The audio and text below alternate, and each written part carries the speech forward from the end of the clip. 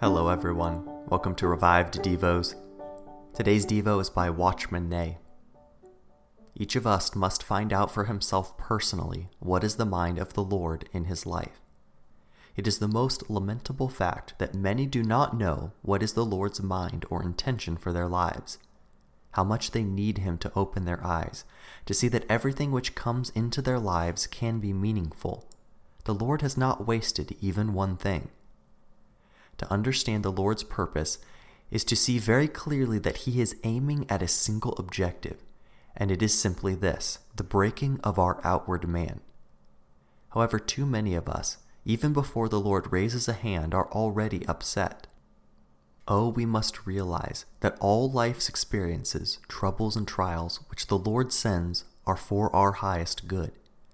We cannot expect the Lord to give anything better, for these constant difficulties are his best. Should one approach the Lord and pray, saying, "O Lord, please let me choose the best thing for my life," I believe the Lord would tell him, "What I have given you is the best. Your daily trials are for your greatest profit." So God's motive behind all things he has ordered for our lives is clearly for the breaking of our outward man. Once this occurs and our spirit can come forth, we will be enabled to exercise and release our spirit consistently.